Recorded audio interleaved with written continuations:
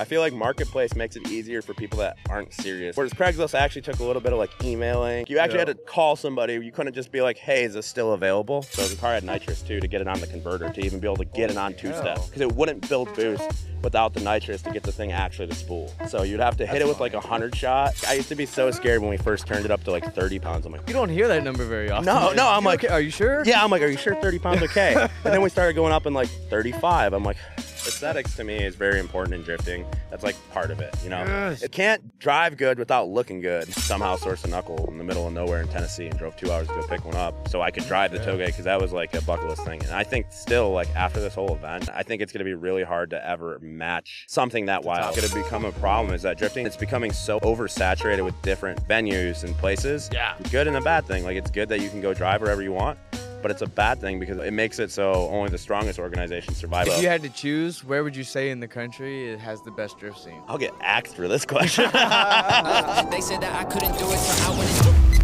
and did it. W's only, you know I've been. We took it all. We brought them to our land. An endless night, ember hot and icy cold. The rage of the earth. We made this curse. Carved it in the blood on our backs. We did not see. We could not, but she did. And in the end... What will I become? Senua's Saga. Hellblade 2. Play it now with Game Pass. Welcome back to the #1 drift podcast on YouTube. I am Dawson, and we have... I'm Justin Medina. If you don't know who he is, he drives the baller S2000. Yeah, I've had my S2000 for a long time now, but I've been drifting it for 2 years, so it's been pretty cool. Nice. All right, well, this is actually like back-to-back Justin episodes, so the one coming out, which is tomorrow, will be Justin Hard. Do you know who that is? I'm pretty sure I know. He's crew chief of the Donut Media car. Alex. Okay, yeah. Okay, so actually back-to-back Justin podcast, so all right. That's pretty cool. But before we get into this, don't forget, subscribe. Look down below you if that button is still red. Go ahead and click it and hit that bell notification while you're at it so you never miss a single episode. And if you do want to be on the podcast, of course, don't forget you can email me at thecircleofdrift@gmail.com. I think, yeah, on the screen, whatever. Just make sure to put drift resume in the subject line so I can organize it all and keep up with it. But that's pretty much it. So if you want to kind of give a rundown on who you are, where you came from, what got you into cars, stuff like that. Okay. So my name's Justin Medina. I've been into cars pretty much for forever. Since before I could drive cars, but I just couldn't own a car yet. So, but I work for Link ECU. I've worked for Link for, I think 4 years now, or going on 5. Can't remember. It's all just kind of flowed together, to be honest. But I originally came from BMX background, which I feel like a lot of us drifters do. Like, you know, we started out chasing adrenaline, you know, and here we are now driving in cars. And it's kind of how it went for me. Once I got out of, you know, could be able to drive a car, I couldn't afford a cool car yet. So I kind of was still hooked on the BMX kick thing. And that was like my main transportation still. And then once I got about 18 or 19, I bought a 99 Civic Si EM1, which was my first like cool car that I had. And that's pretty much what just spiraled me into cars. So, but I've had a pretty interesting motorsports background as far as, I originally came from being a Honda kid or like street racer style kid. Yeah. I've always messed around in cars going sideways, but originally I never really drifted like actual on a track or anything. My friends always did. They always said I should do it, that I'd be good at it. And I don't know, it never really caught my attention to actually go try to do it. Yeah, it's just kind of, I always liked it. Like I liked watching it, enjoyed it. But to me, I don't know, I like going fast in a straight line for a long time. And then that's surprising. You don't hear that very often. Yeah, it's kind of weird, right? Like it's usually, I feel like, I don't know. I liked racing people. I'm super competitive. So my thing was like drifting was, I didn't know this at the time, but the drifting community reminds me so much of like the BMX and skateboarding community. And with drag racing and doing that stuff, I just never had that same feeling of hanging out at the skate park, basically, is what it feels like when I'm with drifters. Yeah, it feels like we're hanging out, like skate park, sitting on the ramp. It's like, all right, you do a run. And then, like your buddies do a run or whatever. And then, like, then you go, and it just feels like you're hanging out on a ramp with your buddies. And that's that's my favorite part about drifting now. But yeah, I was in drag racing for a really long time. Like I said, I did like the little street racing stuff or whatever you want to call it. Probably like most people. Didn't we all? Yeah. And then from there, did a little autocross too as well. My car itself has like this big history of things I've done with it that a lot of people. So you're taking the S2000 through all of this? Yeah. Holy shit. So okay. My S2000, my whole thing behind it was. Speaking of, sorry, we're actually at the Riverside 50K event, and we're outside. It's hot as balls, so if we're sweating, sorry. Yeah. Definitely look like we're taking a shower. We didn't just hop out of a shower. We've been sitting in a shower all day. I've been fucking dripping on track. Anyways, sorry. So yeah, my S2000, I originally bought it. It was like my goal I set for myself to buy before I was 21. And before I was like 21 even too, I was like, oh, I'll never be able to afford one of these cars, even though they're not that expensive now being an adult. Yeah. But I was like, this is a big goal for myself. If I can buy one before I'm 21, that's my goal. And I did. I beat it by 3 months, which was really cool. And I didn't get the nicest one. I paid $7,000 for my car, and it's an AP2. It had 114,000 miles at the time. So, like, buying an S2000 for that nowadays, pretty much. Forget about it, dude. Yeah, exactly. Non-existent. Yeah, the prices on them are just. What does a rolling shell go for those? So generally now, when I see nice, clean rolling shells, they're anywhere between $4,000 to $6,000 at least, usually. When that's with like no engine, no drivetrain, nothing. Usually, it's just interior rolling shell. Usually the tops ruin too, because the tops are expensive. They always rip. Yeah.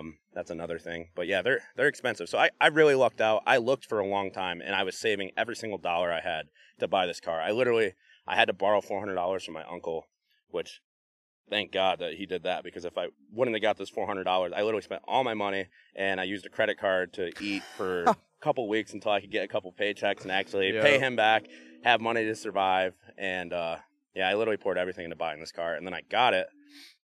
And I live in Michigan, so it was my only car at the time because I sold my other car and was saving up and just bumming rides to work and sharing rides with people.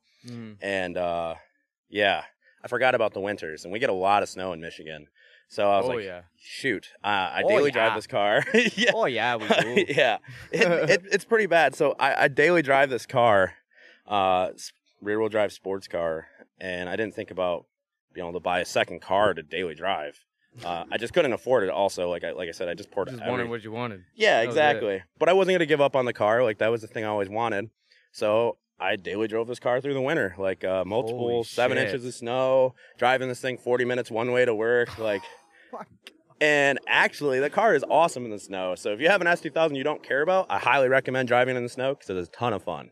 Damn. Like, they're like a Miata. Like, I don't know. Some winter tires on. That's the thing. So I didn't even put winter tires because I couldn't afford them. Again, I was just the kid that, like, I bought a car that was fast. Not that fast, but, like, I just wanted to.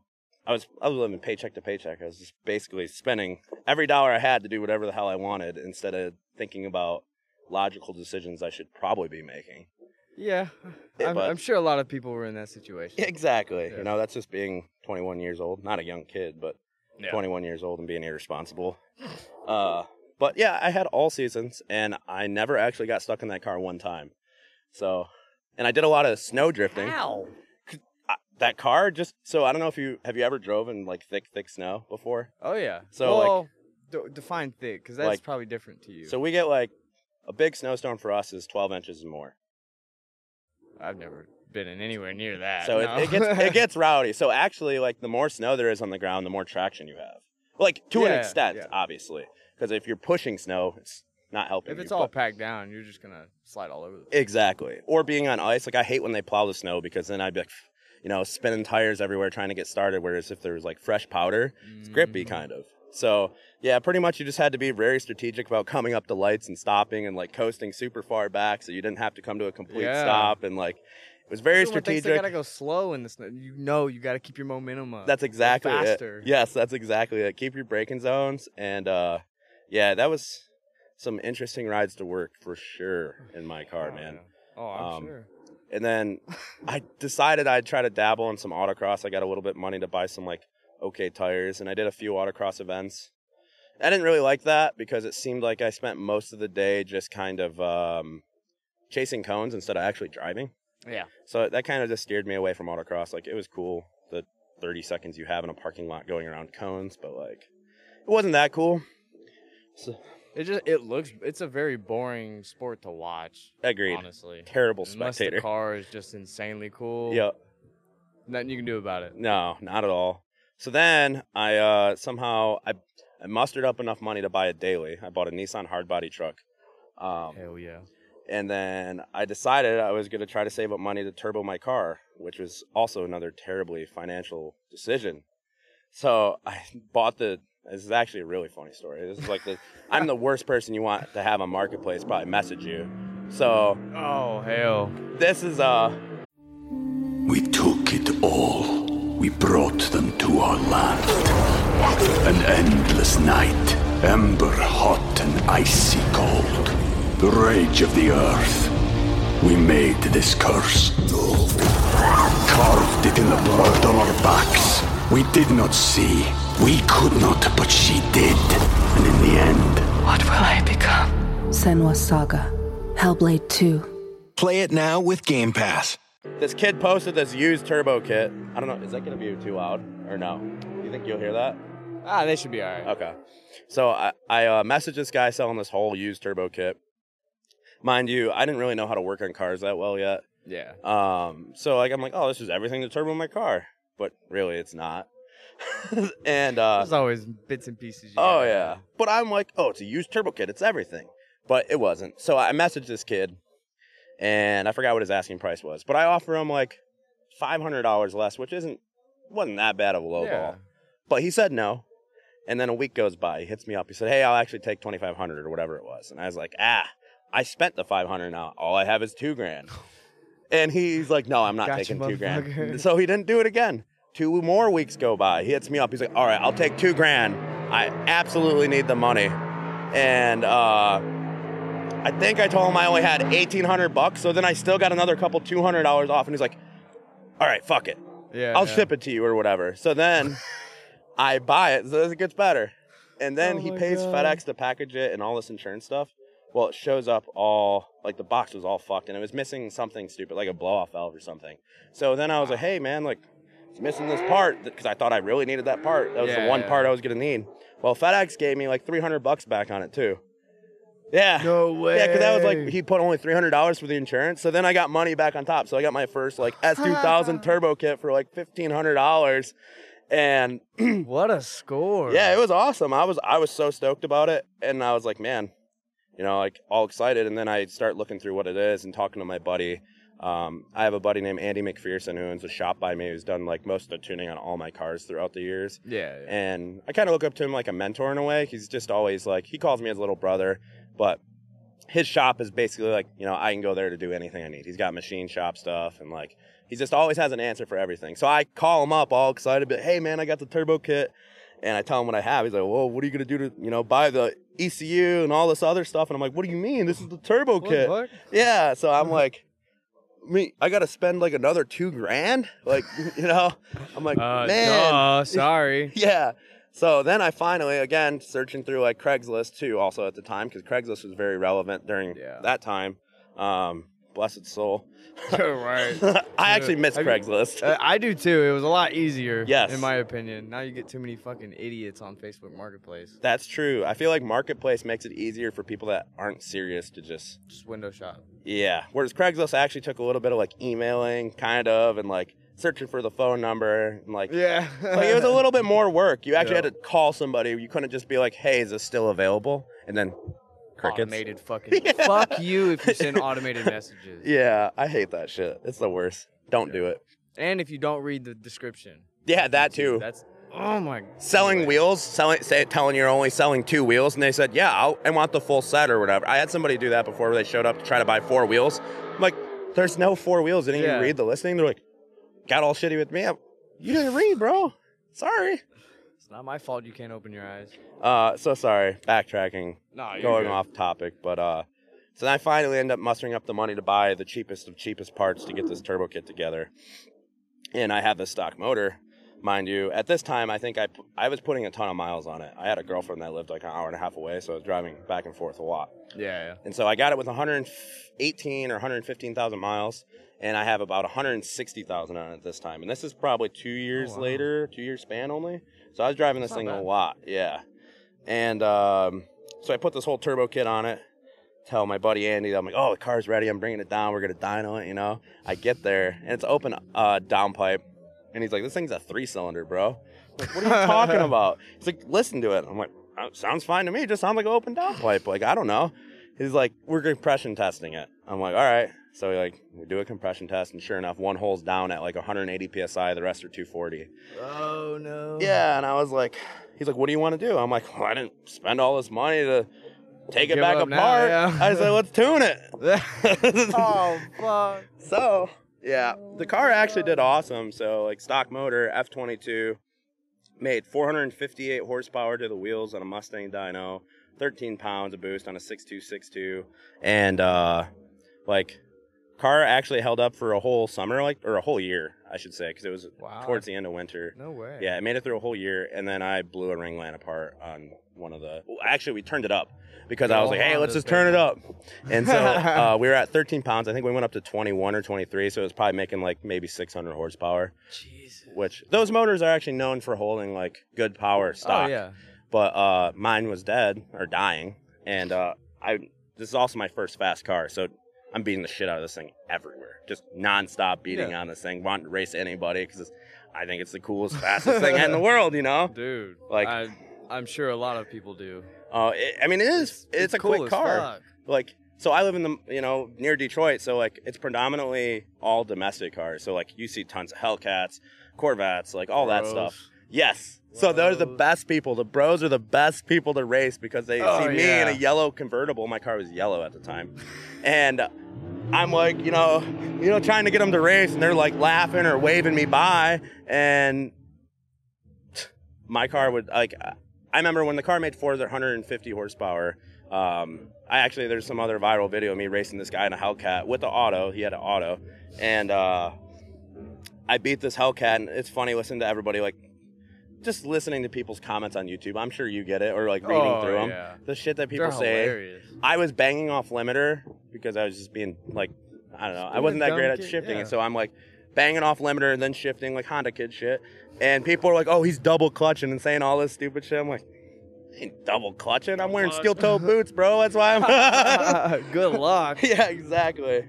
But so yeah, I end up blowing up the stock motor, do another built motor. Go down the drag race. This is where my drag racing history kind of comes about. Is then I start getting a little bit more serious, start making more money as I get older, and built a motor.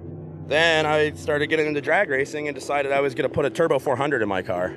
So, Speaking of drag racing, yeah, don't know if you guys can hear that, but there's some no prep drag racing going on. I'm sure they can hear a little bit of it. Oh yeah, I got an audio editor, so he edits most of the stuff out, but. And these things, they're so goddamn directional. Oh, yeah. But So then I put a turbo 400 in my car. I was actually one of the first people to do that. I think there was one other guy, but I did a prototype kit for a company called ATF Speed down in Florida. And calling around trying to find somebody to build a trans for this because the car is going to rev to 10,000. Well, I was revving the car to 11,000 RPMs at the time. Jesus. So everybody I'd call would be like, yeah, right, turbo 400, it's going to grenade itself. They don't rev that high. I'm like, well, people in monster trucks run like auto. Like, there's got to be somebody that runs these things. Yeah, someone can do it. Yeah, so I found this local guy to me. He's like, oh, yeah, no problem. And we put this turbo 400 together. I get the adapter plate kit from ATF Speed. I do the 488 swap into the rear end of my car because it had a stock diff at the time. Yeah. And I put it onto a different ECU, like a nice ECU, big turbo, up pipe out the hood, like this thing's starting to look like a drag car. Buy a set of welds for the rear, like typical drag spec, And I started doing no prep racing. I did quite a bit of like back of the track, no prep stuff, and the car was pretty good. Did that for a couple years. So at the time, I couldn't afford a truck and trailer. So I'd street drive my car to the no prep events. Fuck. Yeah, and we have a lot of drag race like stuff by us, so it's like an hour and a half to the track for me. But I'd pack my slicks in the back of the trunk would be open with a slick. Passenger seat would have a slick and all my jack and tools. So like I was straight up real street car stuff back then. And man, I miss like just being able to. I would drive my car everywhere. It was on E, but I would like plan like. I loved going on long drives. Out. Yeah, like I loved that. And yeah. What times were you running in that thing? So the highest time I actually ever put down slip-wise was a 9.2. At, I think it was 153 miles an hour. But that was on a set of ET Street R's. So that was not on a set of drag slicks. This was like a whole thing. So I blew up another motor. I accidentally hydro-locked my first time I was going to go racing. But I blew up this motor. This is funny, long story. Yeah, I learned a lot of stuff along the way because of the auto with the S2000. Like, you had to use nitrous. So the car had nitrous, too, to get it on the converter, to even be able to get it on two-step. Because it wouldn't build boost without the nitrous to get the thing actually to spool. So you'd have to hit it with, like, a 100 shot, and then it would come up on the converter, and do, like, the normal two-step. Yeah. But it was just a lot of learning stuff throughout the year. So like I'd run out I don't have one bottle because I didn't have a truck, so I can't carry anything. So it's whatever bottle I bring with me in my trunk. And like there's just a lot of testing. Like so towards the end of the year, I'm like, we're gonna turn this thing up 55 pounds of boost on a 6870. We're gonna hit we're gonna leave the nitrous. Pounds. Oh yeah. Holy hell. That was the thing. Like I used to be so scared when we first turned it up to like 30 pounds. I'm like, 30 pounds? That's a lot. My tuner, I'd be like, you don't hear that number very often. No, I'm like, okay? Are you sure? Yeah, I'm like, are you sure 30 pounds okay? And then we started going up in like 35. I'm like, are you sure? And then we got to 40, and then at 40, I was just like, he's like, we're going to add 5 pounds or 2 pounds. And I'm like, okay. Do whatever at this point. Yeah. This is mesmerizing. Yeah, I was like, it should blow up by now. Like, so that motor lasted me after I blew up that one during like learning stages. My F22 that I built lasted 2 years at like probably 50 pounds of boost. Damn, that's loud. So like 50 pounds of boost, and I had multiple tunes for like the street and the drag race. But as like I kind of got uninterested in my car because I was just kind of over going to the drag strip. My close friend at the time moved away to Georgia that I was drag racing with all the time. So then I didn't have like an import buddy that we'd go to the track every weekend or push each other to get there. That's fair, yeah. And so then I just left the car on the drag race tune all the time on 50 pounds of boost on the street, just being dumb, Oh my God. Oh yeah. And definitely some scary I'd like to see instances. somebody else do that. Yeah, it's a little daily your car on 55. And I would drive it to work. Dude, that was the thing. Like I would, anytime I could drive this thing, I would. And then I just got tired. Like I started getting tired of it. So then I just let it sit in the garage actually for a year. And this is when I started drifting. Actually, I started drifting in an E46, and that was good chassis, 330 stock power car. Had it fully set up. And it was a great car to like learn the ropes in. And I'd say I picked it up pretty quickly. I feel like most people that do extreme sports kind of get the idea of it. They just pick up the hand-eye stuff quicker. And after about a year driving my E46, I felt like I needed more power, which I don't know if I really did, but I came out with this dumb idea that I was going to turbo my BMW. And I was like, okay, turboed a car before. Also, now I work on all my own stuff. I pull transmissions. I can put motors together. I can do all this stuff myself. So I'm way more confident in actually building something that's going to last. Wow.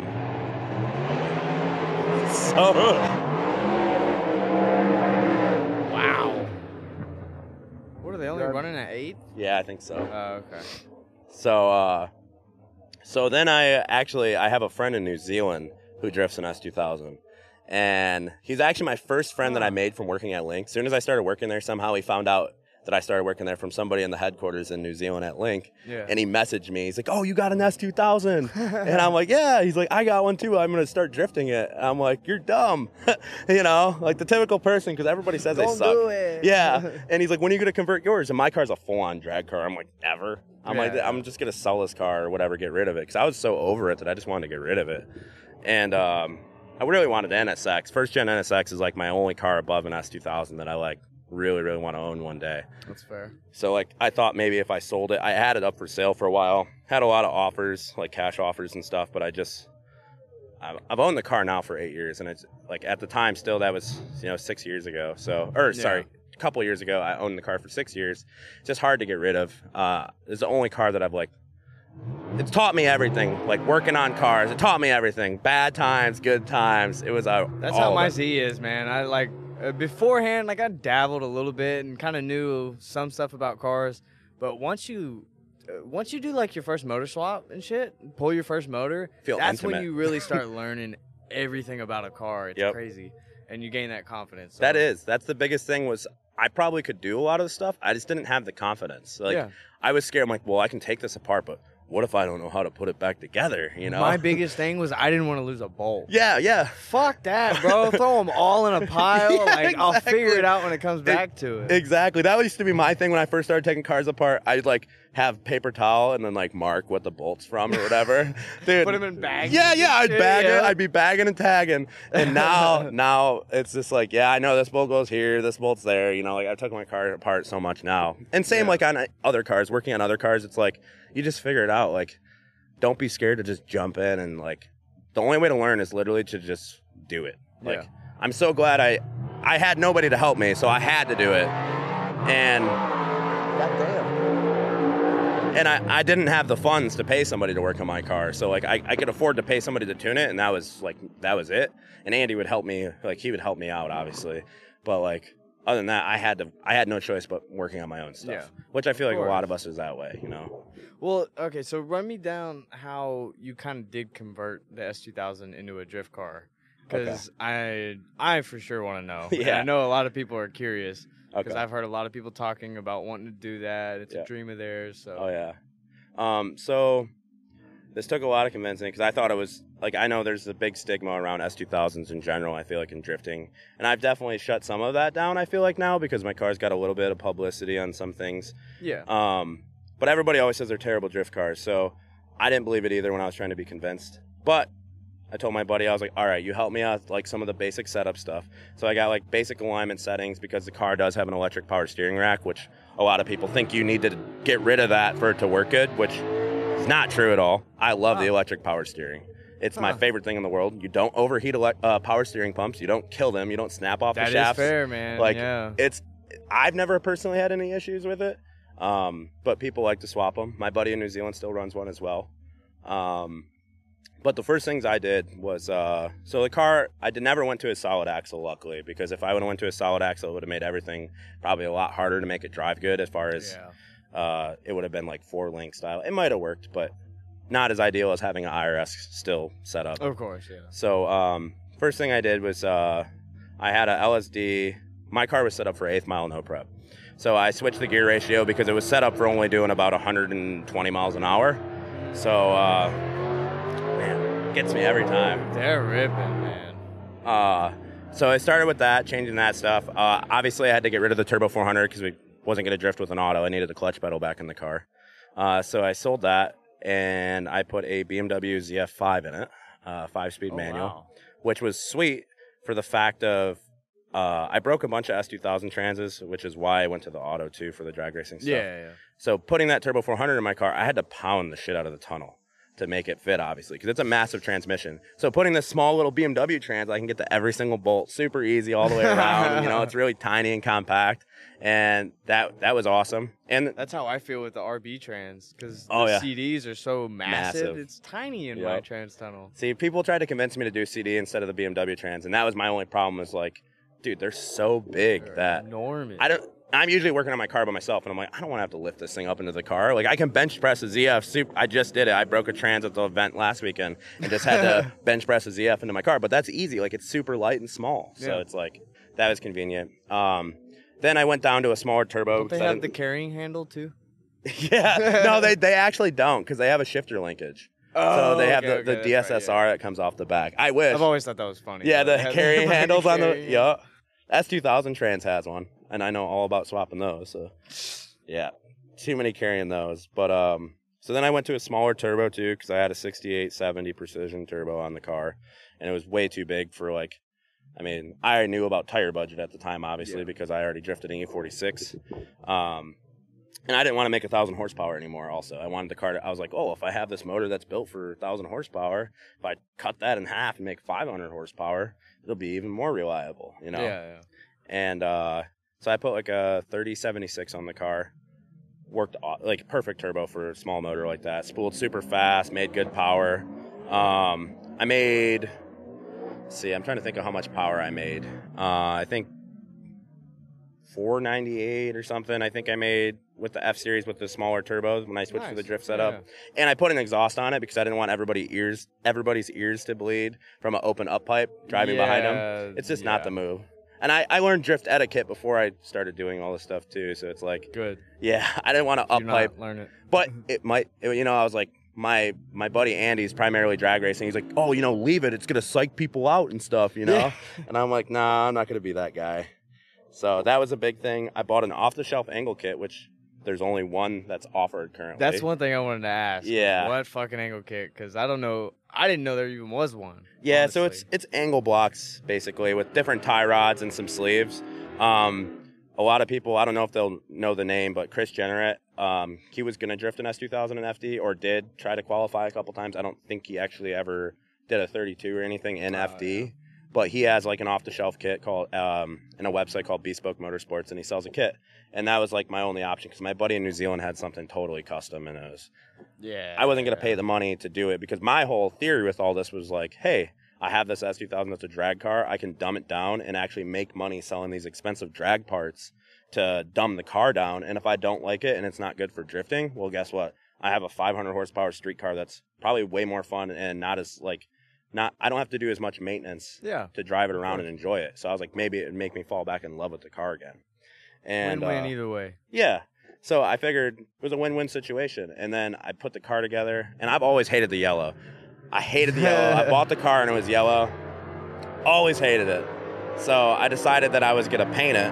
And I painted my car in my garage. First car I ever painted, and it actually came out awesome. I thought it was going to be like a 20-foot job, and my garage is not very nice. But like I did the best prep work I could and everything, and painted this thing with Harbor Freight paint guns.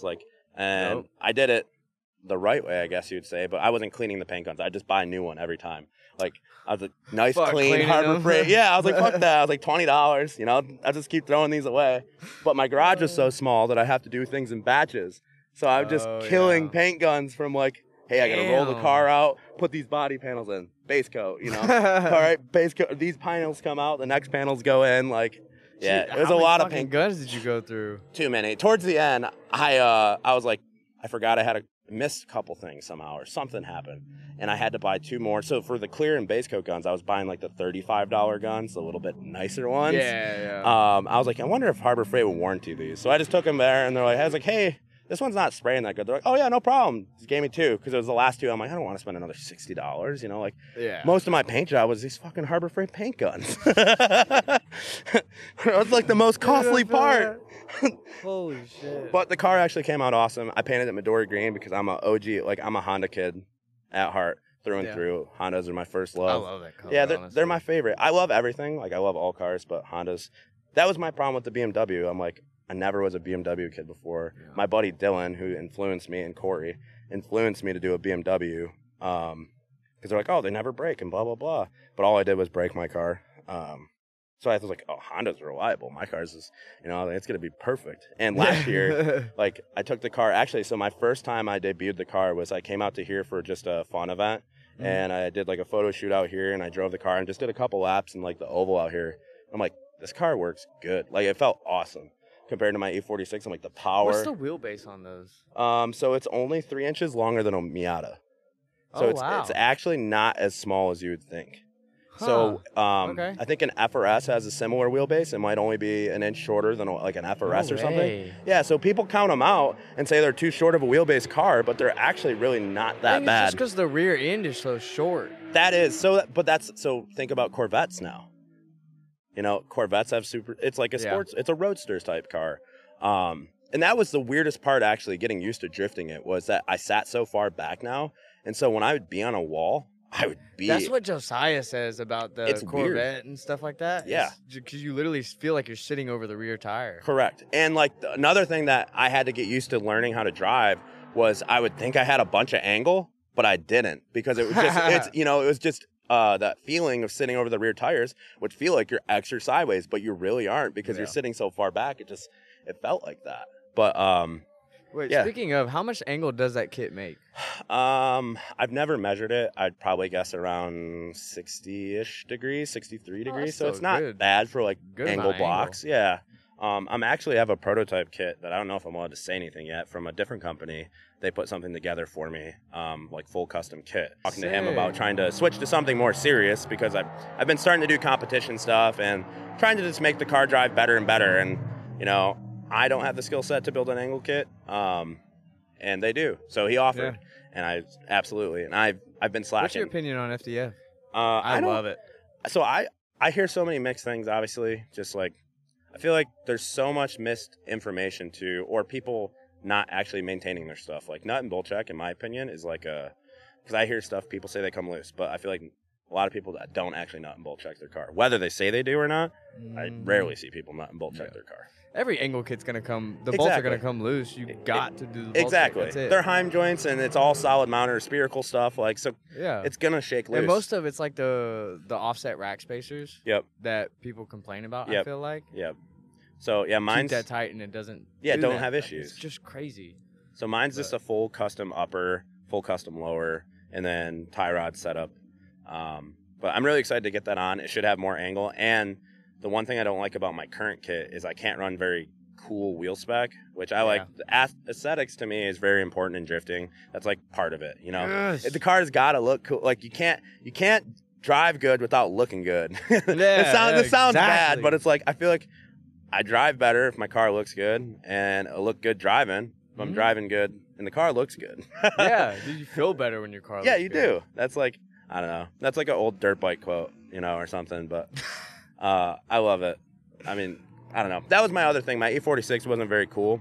The S2000, I knew I could make like real hot boy or whatever you want to call it. So that's where I did like the 3-piece wheels when I first brought it out, wide fenders and like wide body, and all that stuff was like cool. And I knew it was going to be really cool because nobody does them. So like I could mix and match like panels, and like nobody makes anything drift specific except I started making. So my buddy and Alex in New Zealand and we have a dual caliper setup that we made for our cars. So, no way. Yeah, because I wanted to have a good handbrake. I don't like inline, even though a lot of people love inline handbrakes. I'm not big on inline. I'm not a big fan either. I had one in my E46 and left foot braking with it. Like sometimes, not that you left foot brake handbraking that much, but like I, in some instances, would do that, and I didn't like how it'd feel. So I went to a dual caliper on that car, and then I just made sure I wanted to have a dual caliper on this car too. Just so, and it's just it feels better to me. So we did that. Other than that, man, it's just like a really simple setup. Like, it blows my mind that people say they're so bad for drifting because I literally have some angle blocks off the shelf, some adjustable upper control arms, adjustable rear upper control arms. Like, it's nothing crazy. And like people say that they're bad for drifting. The one other thing that I do, actually, now that I think about it, so the electric power steering. Okay. There's a downfall with it because it has variable speed assist. So it changes with how fast you go. So obviously, wheel speed wise, that can make steering feel really weird. Stuff up, yeah. Yeah, so I have mine controlled with my link. So I can actually control the amount of assist. So I basically send signals to the box and tell it that it's seeing this speed. So I can make it consistent, though. So I can have the steering feel consistent with this much assist or this little assist. And I haven't played with it too much. I pretty much set it, and it felt like good for me. Yeah. So that was like the one other thing that probably messes people up driving stock cars is that variable assist, the steering feeling changing constantly. Yeah. But the cars drive awesome. Like, I'm not going to say go out and buy one because they're really expensive. And I bought mine for... Would you say that's the only reason you would tell someone not to build it for drifting? Yeah. Because of the price? Yeah. If you have one, or you have a clapped out one or rebuilt title one, and you want to do something dumb with it like me... I feel like parts and stuff are still... That part's cheap because it's a Honda. Yeah. That's the initial thing. price of the car. Yeah, that's pretty much it. Like, the F-Series is expensive, the motor. So, like, I have a K-swap in my car now, K24. Yeah. And the only reason I never swapped early was just because I had so many F-Series parts from drag racing. I just buy the cheapest stuff when I'd see it on Marketplace. Or, like, I would just, because I stockpile Scrounge it up. Yeah, literally, because I knew that I'd need it later. So, I'd do that. But then I switched to a K-Series just because I can find, like, I started traveling far for drifting. I'd go to US Air's 8.5 hours. And it's like, if I just lose an alternator here, I'm done for the weekend. Whereas a K-Series, I can go to any junkyard, any whatever. But, yeah, overall, like, drifting S2000 is not that expensive. It's just the initial purchase price of the car makes it obviously unappealing for a drift chassis. Of course. But they drive great. There's nothing like, I guess, any fabrication or anything you had to do to the car for drifting? No, honestly, like... It's just literally that simple. Yeah, angle blocks off the shelf, my dual caliper kit.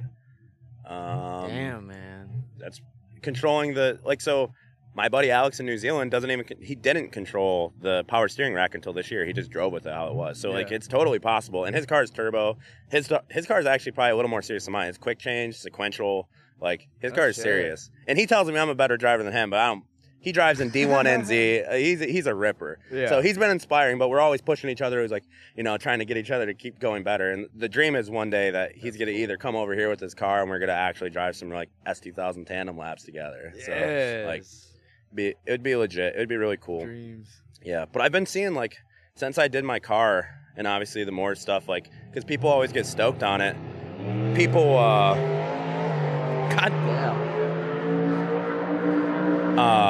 People just, like, I think seeing me doing it kind of has gotten rid of a lot of that, like, the stuff that people would say, like, oh, S2000s are bad drift chassis. I'm sure you've heard it. Yeah. Like, because people are like, why don't you drift an S2000? You know, and, like, people are just like, it's bad drift chassis. And I was told that a lot. When I had this idea of doing this, I was told this a lot, especially from some of my, like, actual friends, too. But my close friends were like, dude, do it. That's going to be so sick if it works. Yeah, I love to see the oddball stuff. Yeah, it's cool. Here for it. Yeah. It's different. Like, it's cool. I always love seeing weird, like, cool cars or, like, the story on, like, the G-Body. I know there's a guy that drifted a G-Body at my local track by me. And I'm like, yeah, sweet as hell. Yeah. Like, I just like seeing different stuff than, like, the normal cars with the same body kits. Like, I don't know. I still like that stuff, but, like, it's always cool to see. I'll always look at a 240 or something with a big kit and everything, you know, of course. But it's cool. Dude, when you see somebody makeshift something together in their shop, their little tiny garage, and it looks cool as fuck. Oh, yeah. Dude, there's just nothing beats that to me. No, it really doesn't. Well, I wanted to bring up, you just came off of a weekend out at the Touge event. Yep. The Drift Indy Touge event. How was that? I meant to go, but I just... Scary. Had to work. It was scary. It looks like it was scary. Is that honestly, like, it was nuts. So, like, it's like third gear in my car, which is like 114 miles an hour wheel speed. So, like, we weren't doing that, but on my, like, GPS data on my GoPro and stuff, it says we're doing like 70 to 75 on entry, and just the corners going uphill and downhill, and then, like, average speed through the corners is like mid 50s to low 60s. Wow. Yeah, it was committed. That's fast. It was committed. So, like, doing the first sight lap. I'll put some clips in of the actual event. Holy shit. Yeah. The media coming out of it is wild. Oh, yeah. It looks gnarly. Dude, that was another thing. Is, like, I remember doing the sight lap and just seeing all the media vests, because this is in the mountains, mind you. Media vests are, like, all the way up in the sky, like, on a mountain cliff, and then down in, like, a little ravine by, like, the inner clip area, and it's just, like... people everywhere. Dude, that's confusing. Okay, so how did they actually run that event then? So the way they did it was basically we had groups of 10. There was only, I think, 30 of us selected. It was a very special select event because it was the first time I ever did anything like this. Yeah. I know they want to do more stuff like this in the future. But so there was groups of 10 of us. Basically, we'd group up with our 10 buddies or whatever that we wanted to be driving with. And they would have also like a normal civilian vehicle in the front to basically clear like a pace vehicle sort of. And they would send us all at once. And like you'd space yourself kind of out. Because obviously you don't want to be drifting and not be able to see the person in front of you because it's all blind corners mostly. Yeah. And you want to be able to see what's going on in front of you. And then we'd have a car at the back clearing us. Like, you know, it's another civilian car. So we'd go 10 up, and then we'd come down, and then the next group of 10 would go up. Okay, so you didn't have to, it wasn't like circle back. No. We were doing literally uphill, downhill, like a Seto style. Oh my God, dude, that's hilarious. Oh yeah, the downhill. Wait, so you okay, wait, hold on. So drifting downhill, correct? Yep. Drifting back uphill? So we started on the downhill, we'd go up first and down second. Oh, wow. Does that not throw you off? Oh, Having to go flip back and forth, you're like, oh, fuck, I was going this way. It kind of, so that was the thing because we did one sight lap before we really started like, all right, let's do it, you know? So we do, I remember on my sight lap, I'm like, looking around, looking at the corners. There's a lot of rocks around here, Dude, man, yeah, I'm like, what did I sign my myself up for? I'm like, this is nuts. I feel like I just got drafted to the war. You know, like we're all going through something traumatic together right now. Me and the homies, or, you know, I feel like we just got sent off to war. Jesus Christ. But like, this is obviously it's like the dream. Everybody, you know, and I see the comments people leaving and stuff saying like, oh, I wish I could do that and blah, blah, blah. And I'm telling you, like, there's a lot of Think good twice. yeah, there's a lot of good drivers there that I know that were there, and I think it humbled a lot of people.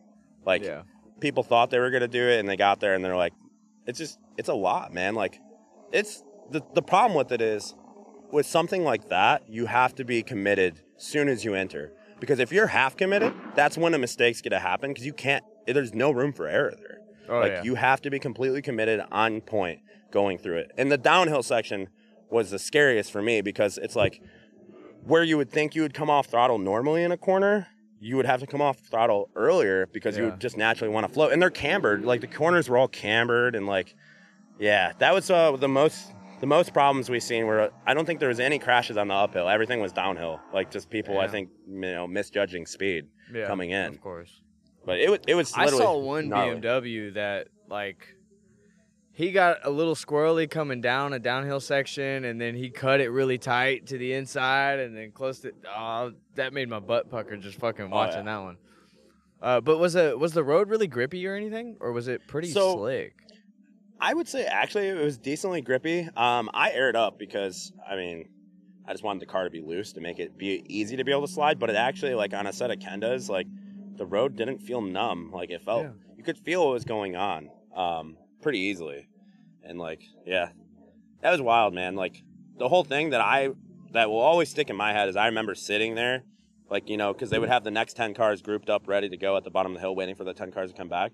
Be watching, and like, you'd count like 1, 2, 3, 4, and there'd be no car, and you're like, fuck, who is it? You know, like, what happened? And that was the worst feeling every time, like, because everybody cares about everybody in the drifting community, I feel like, man. And like, it's just a terrible feeling watching 10 cars go up but only 6 come back, you know, or something. You know, it was just a weird feeling, but like, crazy. So did anyone like fatally destroy their car? Honestly, what was the worst wreck?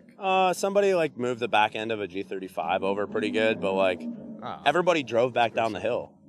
Like, which is crazy, because I seen some pictures and some of the crashes, like, definitely probably shouldn't have been able to, but like most people's cars got out like very, very lucky. Like my homie Dylan, he was falling, so he was behind me on our very first actual drifting lap.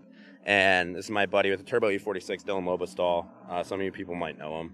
And he's a good driver. And he's following me up the uphill stuff because he trusts me, too. He knows that I have a good idea of what we're doing. So he's going to trust my speed and everything.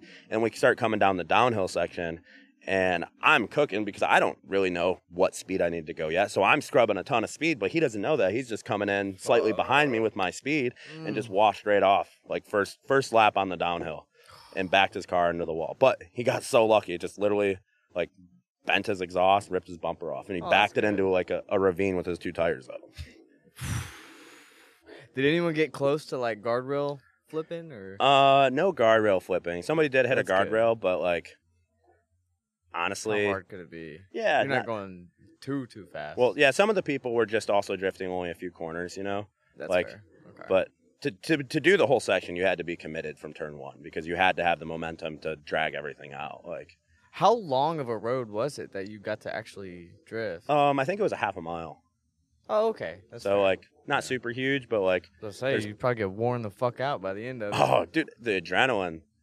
The adrenaline from it is literally just nuts. Like, we were allowed to tandem, too, but, like, I mean, we weren't really tandem. We were more, like, car, like, a little bit of space, kind of tandem, but, like, not really. And then I broke my car halfway through the day, so, like, I think we would have probably, because people were getting spicy, like our group was getting spicy, but comfortable with it. Yeah, just way she goes sometimes. I'm just glad I got to experience it, because the day before I broke a knuckle at the competition and somehow sourced a knuckle in the middle of nowhere in Tennessee and drove 2 hours to go pick one up so I could drive the Touge, because I knew it was gonna be a bucket list thing, and I think still, like, after this whole event, it feels so surreal that we even did it, and I think it's gonna be really hard to ever match Like Yeah. something that To wild. top that one. Yeah, and I think that like going on in the future, I don't think they're going to do as faster roads because it was gnarly. It was not for the faint of heart. I heard someone say that they really enjoyed it and the town loved it and they want to keep doing it. And then they have better roads apparently that it could even be done on. So I was like, oh fuck, Yeah. here we go. That's what I like to hear. Yeah. Yeah.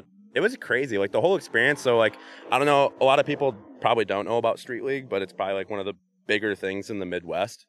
It's basically like a 245 small tire type shootout. It's like street cars, but it's mostly based on styling. You gotta have a good looking car. Like that's in the tech. So that's the cool part about it is all the cars look cool. So every battle like looks super cool. Yeah. But it was the first time we went to Corbin, Kentucky, and we did like a whole police escort to downtown.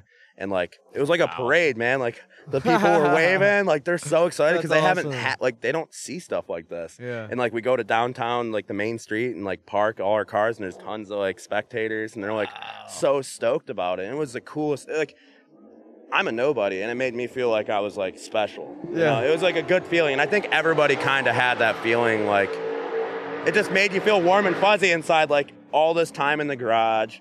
All this time and like money you spend and all the effort and like I mean it was an 8-hour drive for me just one way to get there and it's just like it's a lot of stuff and most people don't appreciate that. You just do it for yourself and like that made me kind of feel like man maybe this is like not that I'm doing it for anybody else but I'm like maybe this is kind of like can worth get something it. from Yeah, it. it felt good. Yeah. It was a good feeling. It was a really cool experience, man. I can't wait to go back because I'm pretty sure we're gonna go back because everybody just loved it. Like I gave one of the Kentucky congressmen a ride along. Like, fuck, he was so dude, stoked. That's sick. Yeah, it was awesome, man. It was the most ride-alongs I've gave ever, probably in my car. And everybody was just like, it was congressmen, people that owned like the stadium that we were drifting at in the parking lot. Like, everybody was so stoked on it because they're like, oh, you know, we don't know what to expect. Like, they're telling us all this, and then they're like, this is crazy. You guys are awesome. You know. And like, luckily, we're all respectful and nice to the lot, and like, I'm pretty sure we're coming back. Like, I hope. Where did y'all pit at? So it's a giant. So basically, imagine like an arena for like a concert or something. Okay. So like we'd parked all of our rigs on one side. Or you're saying for the Touge stuff? For the Touge. Okay, so for the Touge, no, sorry, I'm going back and forth. So for the Touge stuff, we had like a set lot that because there wasn't a ton of us, so we basically had 3 lots taken over with our stuff, and we'd just have to sit in our area, which was all kind of spread out, and then somebody would just radio in and be like, "Hey, your guys' group," and you'd go up. So, oh, wow, okay. Yeah. That's fair. And they brought in a food truck, one of the local food trucks, for us into one of the lots, so everybody got to support the local food lady, and her food was awesome. It was a banger. So that was also like a cool thing, just giving back to the community. So they appreciated that, you know? Yeah. So like nobody went anywhere else to get food. Everybody literally bought food at that food truck, supported that lady. I'm sure helped her out because there was a lot of us, and we all eat a ton, you know? We're drifters. Yeah. Right. All right, so I've been talking about how I need an ECU forever, but you work for Link, so tell me how you kind of came across that job opportunity and started working with Link. So actually a pretty weird story. At the time, I was working for a company called Mahindra, which they're known for building a lot of tractors. But what I was specifically doing was prototype stuff called these Mahindra Roxers, and they're basically like old Willys Jeep replicas, but they're not a passenger vehicle. They're like for UTV purposes. Oh, cool. So I was doing like assembling those, and somebody recommended me to one of our tech guys now, recommended me for a job to them because they were looking for a sales guy. Yeah. And my name got brought up because a lot of people think I'm very personable and I talk a lot and I'm friendly. I'd agree with that. Yeah. Fair enough. You know, and so like, and a lot of people like, I'm just very personable. So, I got recommended for a job, did a phone interview with my now current boss, and then I actually got the job. So like it was a long process. I kind of gave up on thinking I was going to get the job because it ended up taking like 3 months. Wow. Yeah. It was like hey, you know, we'll check back in type thing because they weren't sure what they were going to do or how this is like kind of when we first started becoming more prevalent and being our own entity in the U.S. because our company is based out of New Zealand, but we have a lot of subsidiaries all across the globe. So our U.S. subsidiary is pretty young at the time, and they weren't sure if they actually wanted to hire somebody or not. So, Gotcha. Okay. yeah, so That I kind makes of lost sense, yeah. faith. I'm like, I'm not getting the job. Like, it's Yeah, too it's good to meant to be, believe. whatever, Yeah. so what? I was like, it's too good to be true, you know? Like, Yeah. my luck doesn't work out like that. But I did get the job, and now here I am, like, I think it's 5 years later, and I do a lot of different stuff, man. Like, I love my job to death. There's definitely... Personally, I've always loved Link. Just the way they embed themselves in not only just like social media and stuff, YouTube, all that, but a lot of grassroots drivers. It seems more grassroots than almost bigger names, because bigger names, it's really just a logo on the side of the car. There's nothing really being said about it. So, yeah, that was kind of like, that was a really cool thing about when I got hired. Being at Link is like a family. Yeah. Like, it feels like a second family, which, I mean, usually you say that with your friends, which I agree. My friends the same way, but like, working at Link feels like I work with a family of my homies. So like, That's awesome. it's a really cool thing, and like I said, there's not one day that I'm not thankful for my job. Like, I love everything I do. I love all the people I meet. I love all the things I get to do and all the opportunities. Like, it's changed my life. 100%. So what's like a typical day job for you then? What do you do on a daily basis? So my actual job title is I do all the North and South American, or no, not South American, North American sales and dealer accounts. So we don't sell directly to anybody. You have to buy it from a certified dealer. So I deal with all those accounts, like, say, bigger companies that buy our product and sell it to end users is what we call it. But responding to emails, I also do a lot of marketing stuff and sponsorship stuff. So, like, if you send your sponsorship stuff on the website, I'm going to be the one that reads it. Yeah. So make it something cool. Make it stick out. Just don't do the typical, like, Link's the best thing in the world type responses. Like, I do video proposals. Video is awesome, actually.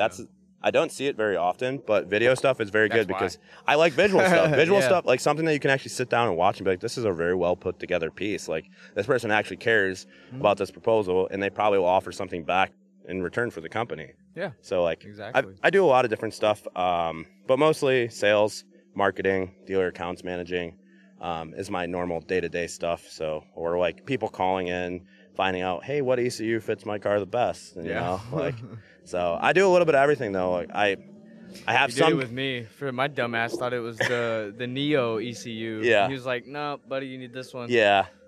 I do that. That's the thing though. It's just like, there's some things that are really easy to get confused, and I'm basically the guy that just points you in the right direction, and steers you to the right thing to make sure you don't buy things twice. Yeah. So I try to help everybody save money. That, like, we're not trying to make obviously a fortune off our stuff. Our products are very well competitively priced, and I just want everybody to have the best experience with the product, and the most easy to use product is the most important thing to me, because I know nothing more frustrating than opening something and having to read instructions and actually, like, struggling to figure it out. So being able to just plug it in, it works. That's, like, the most important thing in my opinion. Oh, of course. And reliability, obviously. Yeah. Can't have that.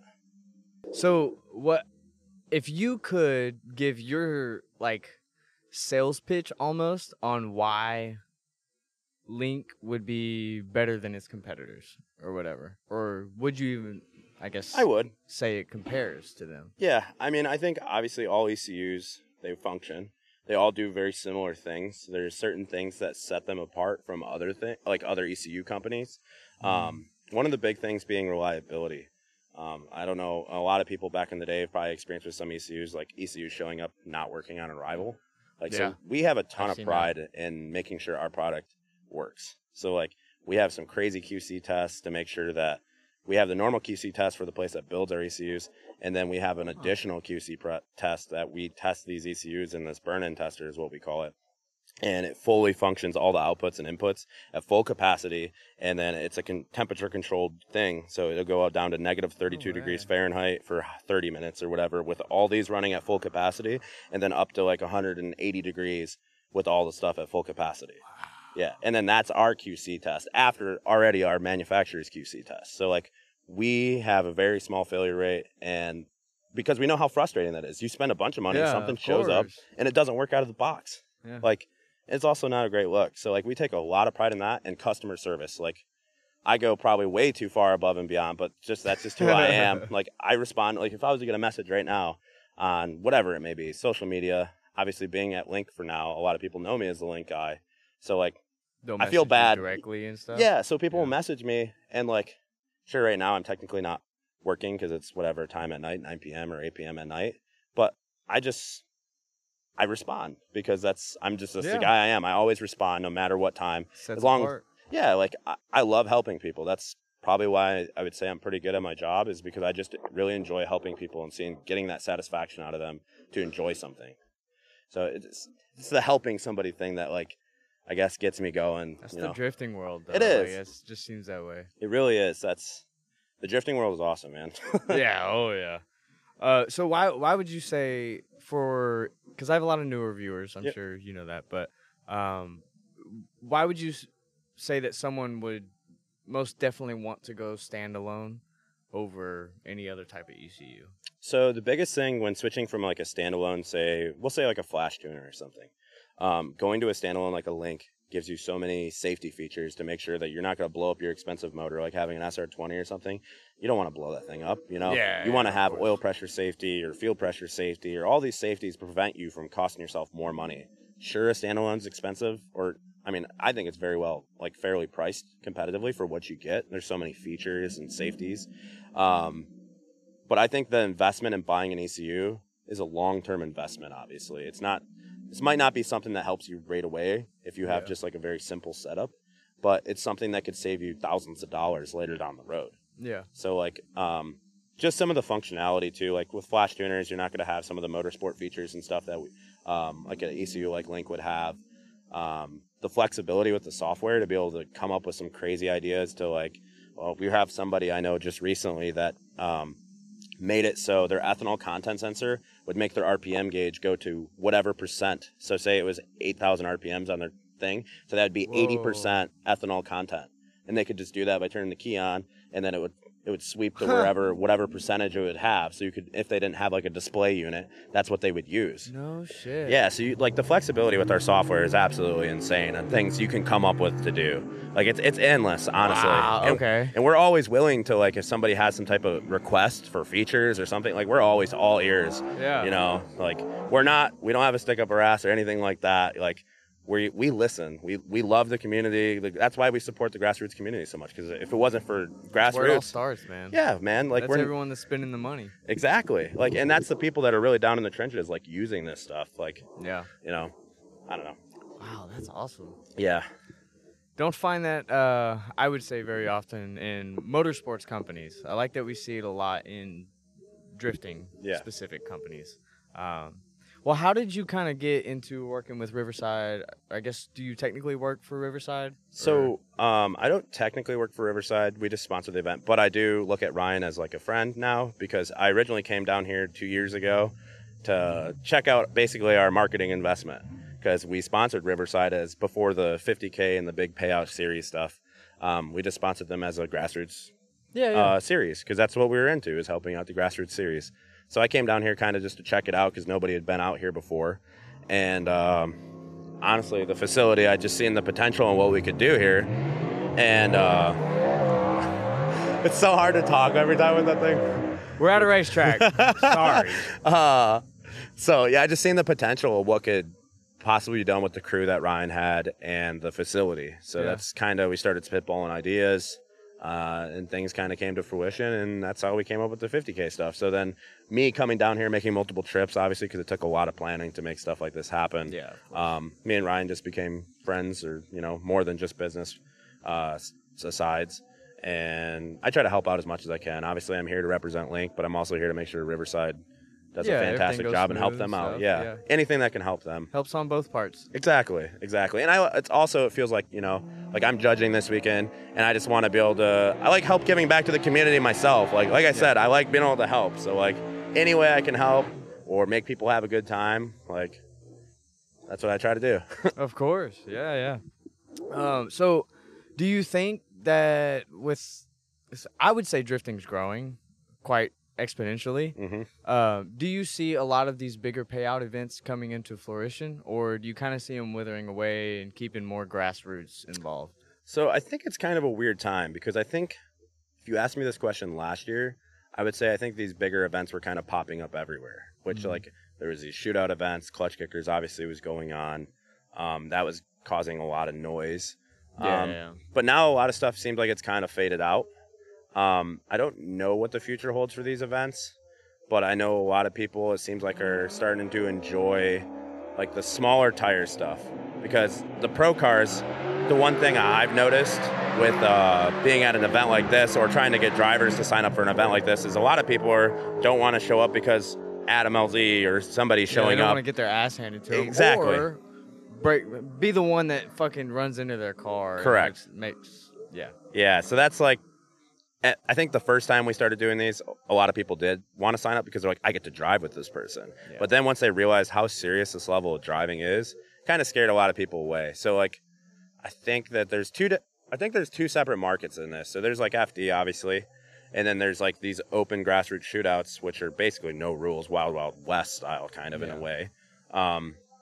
And that's open to everybody. But I then also think there's these smaller series that are like street legal, smaller tire, more for the real grassroots guy, I would say, because some of the open events like this, in my opinion, almost isn't even grassroots anymore. Like a lot of these cars are basically pro cars. These are rowdy cars. Yeah, they're serious cars. That's one thing that I honestly I hate to see that too, because that just means that these type of events are going to start, I would say, withering away. That's why I wanted to ask.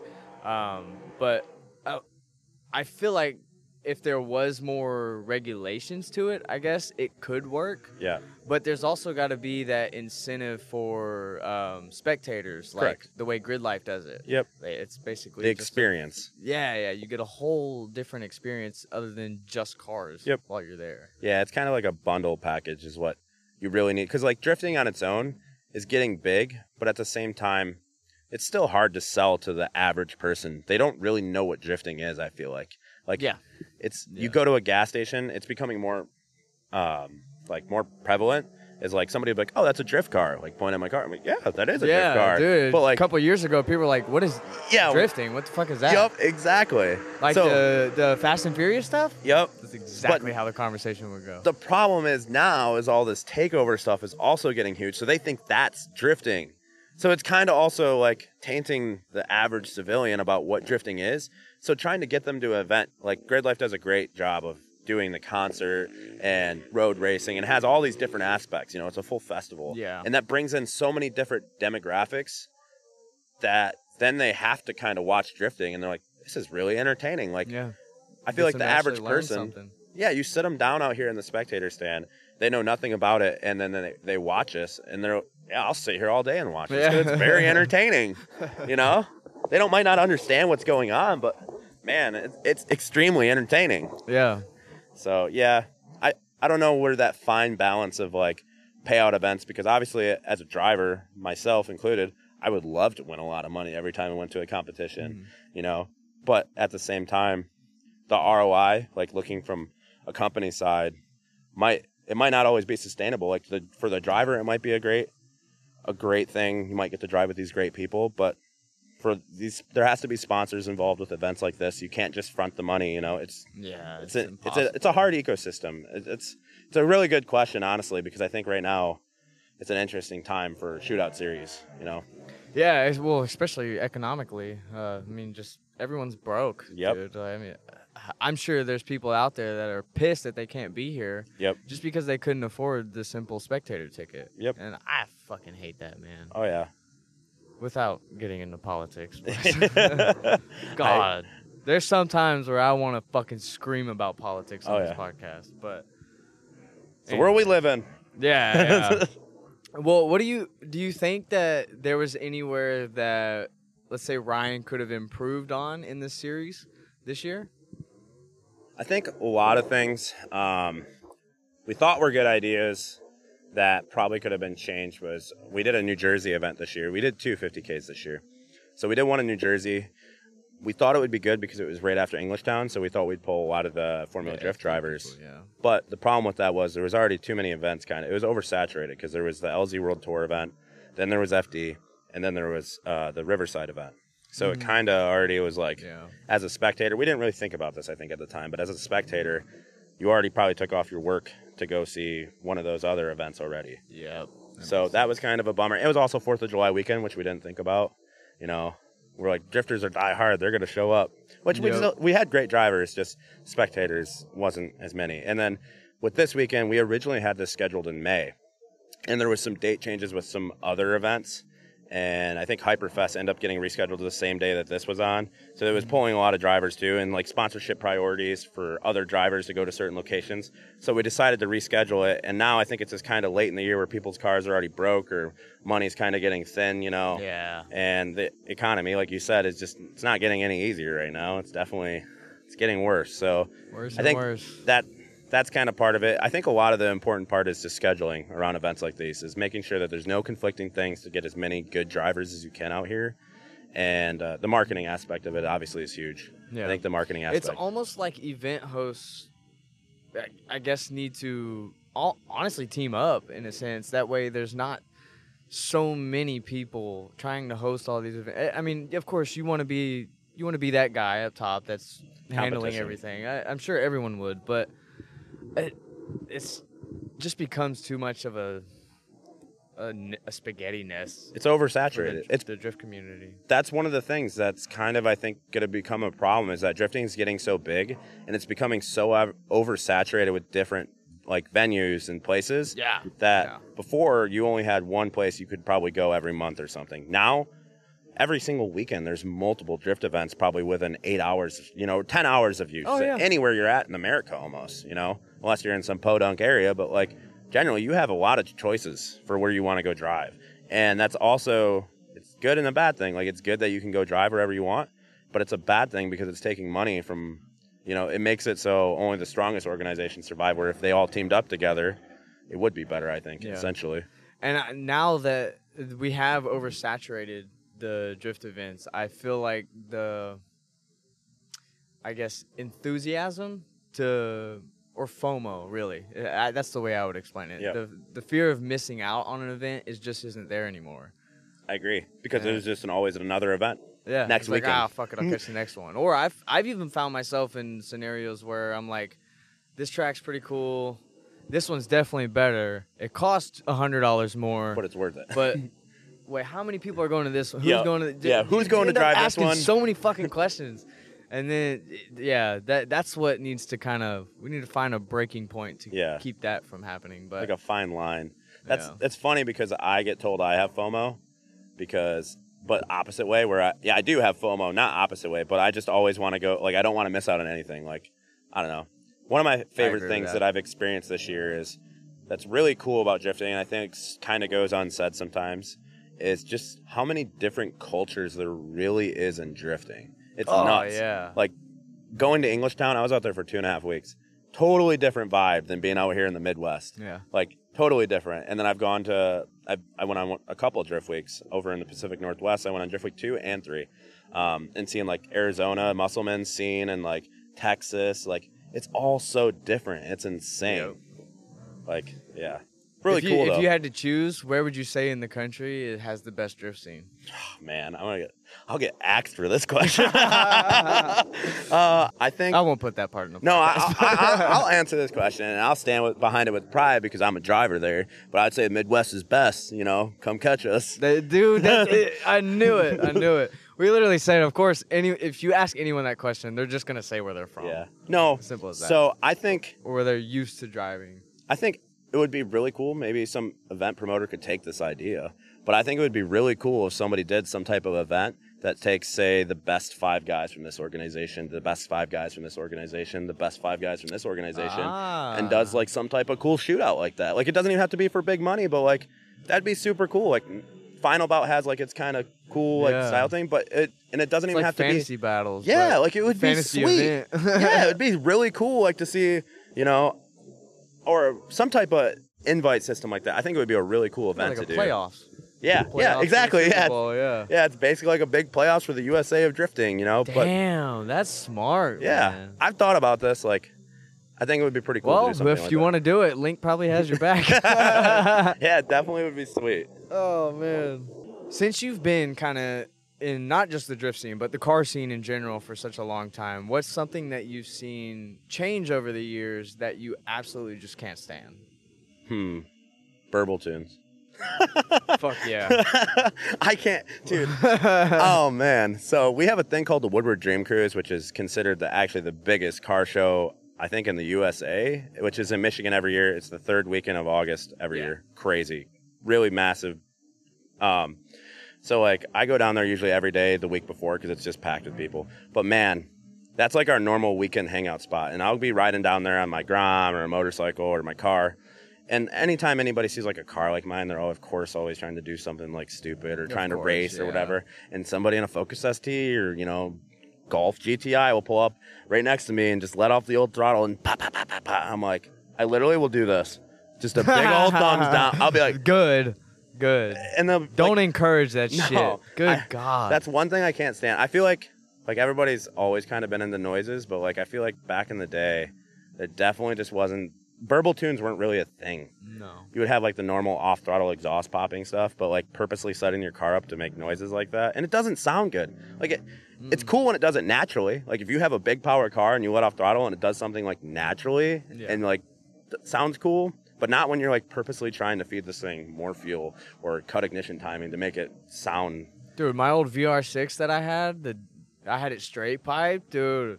Whenever you let off, man, that shit sounds amazing. Hey, VR6 burbles a little bit. Oh yeah, VR6 unspoken, one of the awesomest motors. I love that motor. I want to convert one to a rear wheel drive and put it in something. There's a guy, I think his name Randy Noah. He's got a VR6 BMW that's turbo. Familiar. Yeah, he's from Florida. He's got a turbo VR6 BMW E46 on link. Hell yeah. And yeah, that car sounds wicked. And it's the only one I've never seen anybody do. Dude, they are. That's like I'm a Honda guy through and through. Hondas don't usually sound good, I'll be honest. But VR6 motor is like one of the best sounding motors on the planet, in my opinion. Oh, yeah. So good. I miss that car every fucking day. I've said that so many times. Dude, I miss it, man. See, I might be biased because my older brother had a Mark III Jetta that I used to ride in when I was a young kid. And I'd be like, this thing sounds cool. Fuck yeah. And like, it's still stuck with me to this day, man. I've always liked the sound of VR6s. They're just cool. Yeah. Oh, yeah. I was racing a V6 Mustang one day after a late shift at Kmart. Shout out if you still got a Kmart around you, that's crazy. R.I.P. Yeah. But no, he was like, dude, it's freezing fucking cold. It was like 20, 30 degrees outside. He was like, you want to go race him? I was like, come on, bro. Let's not do this. And so we go out on the fucking the main road, surprisingly, and I let my car warm up for maybe 5 minutes. Perfect. Maybe 5. And we go out. We do 3 pulls. The first pull, I smoked him. The second pull, I started to take off, and I spun, and then I heard a loud pop, and it scared the fuck out of me, so I let off. And then I didn't hear anything weird going on, so I ran him again, and I beat him again on the third one. And then once I got parked, I went back under my car. Dude literally just blew apart the muffler. Just completely blew a hole in it. It was like frayed out and shit. Yeah. It was hilarious. Like a bomb went off in it. Yeah. And they just rip off from the back, so I just yanked it off. Oh, yeah. And left it straight pipe from there on. It was probably a good thing because they sound good. It sounds amazing. You bless the world. Yeah. I think the muffler was like gutted a little bit beforehand. Yeah. Or messed with, or it already had small Maybe hole. it gutted itself. It had itself. a little bit of a tone to it when I got it, but it probably gutted itself. Probably. It started falling apart internally. Like Volkswagens stuff. do. Yeah, Volkswagen stuff. Oh, that's awesome.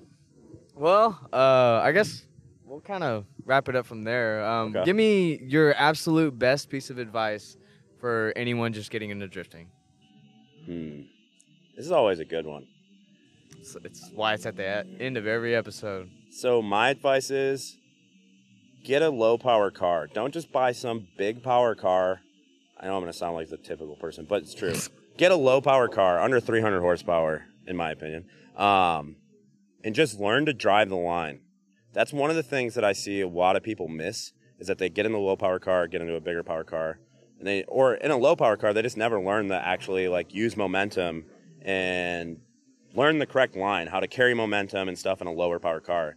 And I'm That's grateful. why I tell people go faster. Yes. Just go faster. Speed makes everything easier. Yeah. Generally. Even crashing easier. It makes it easier. Yeah. But no, speed is key because like learning momentum in a low power car and just turning laps, man, get yourself something reliable that you don't have to touch. E46, E36, G35, 350Z, best seat time cars in the world. I've never drove a Z or G35, but I know that the people that have them never pretty much touch them. Cheat cars. They dude. just work. They're just they got fucking good cheat power. cars. They work, and you can just do tons of laps and learned it.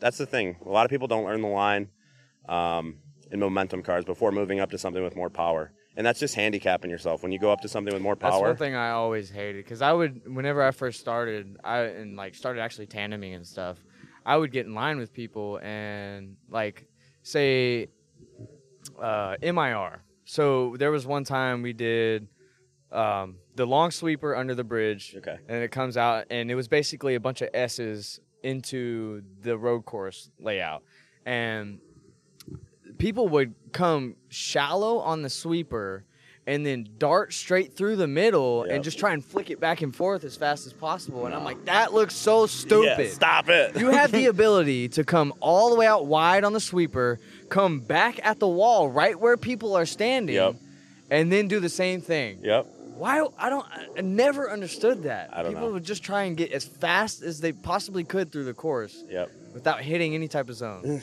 Sorry, I had to throw that rant out there. No, I agree because I see the same thing where like people are learning, and the big thing is I feel like newbies always want to be up on the wall or they want to ride the wall, and it's just like it's cool, but like personally me, I'm not into hitting people's cars. I like getting as close as I can and not touching them, getting close to the walls as I can and not touching them. That's cool. Yeah. Smashing your shit into a wall, not cool. Smashing your shit into somebody else's car and just banging off each other.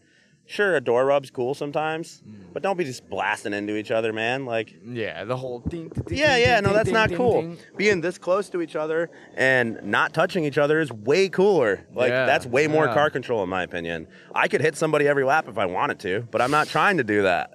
You know, like just boof them on the run. I might even just drive and T-bone them. Yeah. But no, just learn the line, learn to carry momentum. That's like the biggest thing that I feel like that benefited me is driving my E46 stock power and learning how to like keep momentum because then you can keep up with fast cars and a slow car and that's cool. Yeah. That's why I always suggest for people to start low power because Yep. it really teaches you how to actually handle a car, teach the way the clutch works. Yep. You don't realize how much you drive with the clutch. Oh yeah. Non-stop in a low power car. Yeah, dude. Especially you start gripping a fucking Z up. Oh, I was running 255, 265, half-inch toe in, man. I'm like, bam, bam. Yeah, you're doing a dance the whole time. Bro. You're doing a dance. Yeah. Yeah. Right foot's just pinned. Yep. Bing, bing, Yep. bing, bing. That is literally your brake. No, another thing too that I think is good that people will probably say the opposite is I don't think it's a bad thing to add angle as long as you're not overusing it. Because I know a lot of people say don't add angle to a car until you're comfortable. Well, I learned with angle blocks and a dual caliper kit, handbrake. Yeah. But as long as you're not overusing that stuff, like over angling in a corner and then like driving out of it, like, don't do that shit. Have a friend that's going to tell you you're sucking.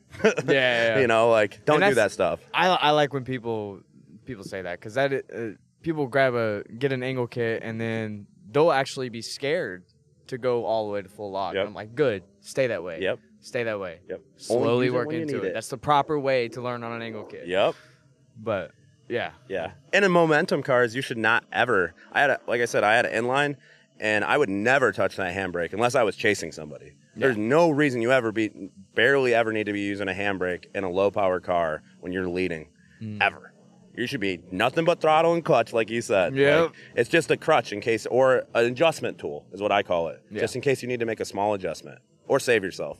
Yeah. So. Throw it in a little Yep. too wonky. But all right, well, that's fucking awesome. Yeah, this this was was a great sweet. episode, actually. Yeah. I'd love to do another one of these for sure. Yeah, well, tell them to come to the studio in the comments section. Absolutely. But if you want, go ahead and plug yourself, plug Yeah. the people. So it's getting a little dark. I'm Yeah, sorry. definitely. Sorry if the video is a little dark out here, but my Instagram is the Justin Medina. I'm sure he'll put it under me, so I don't have to spell it out.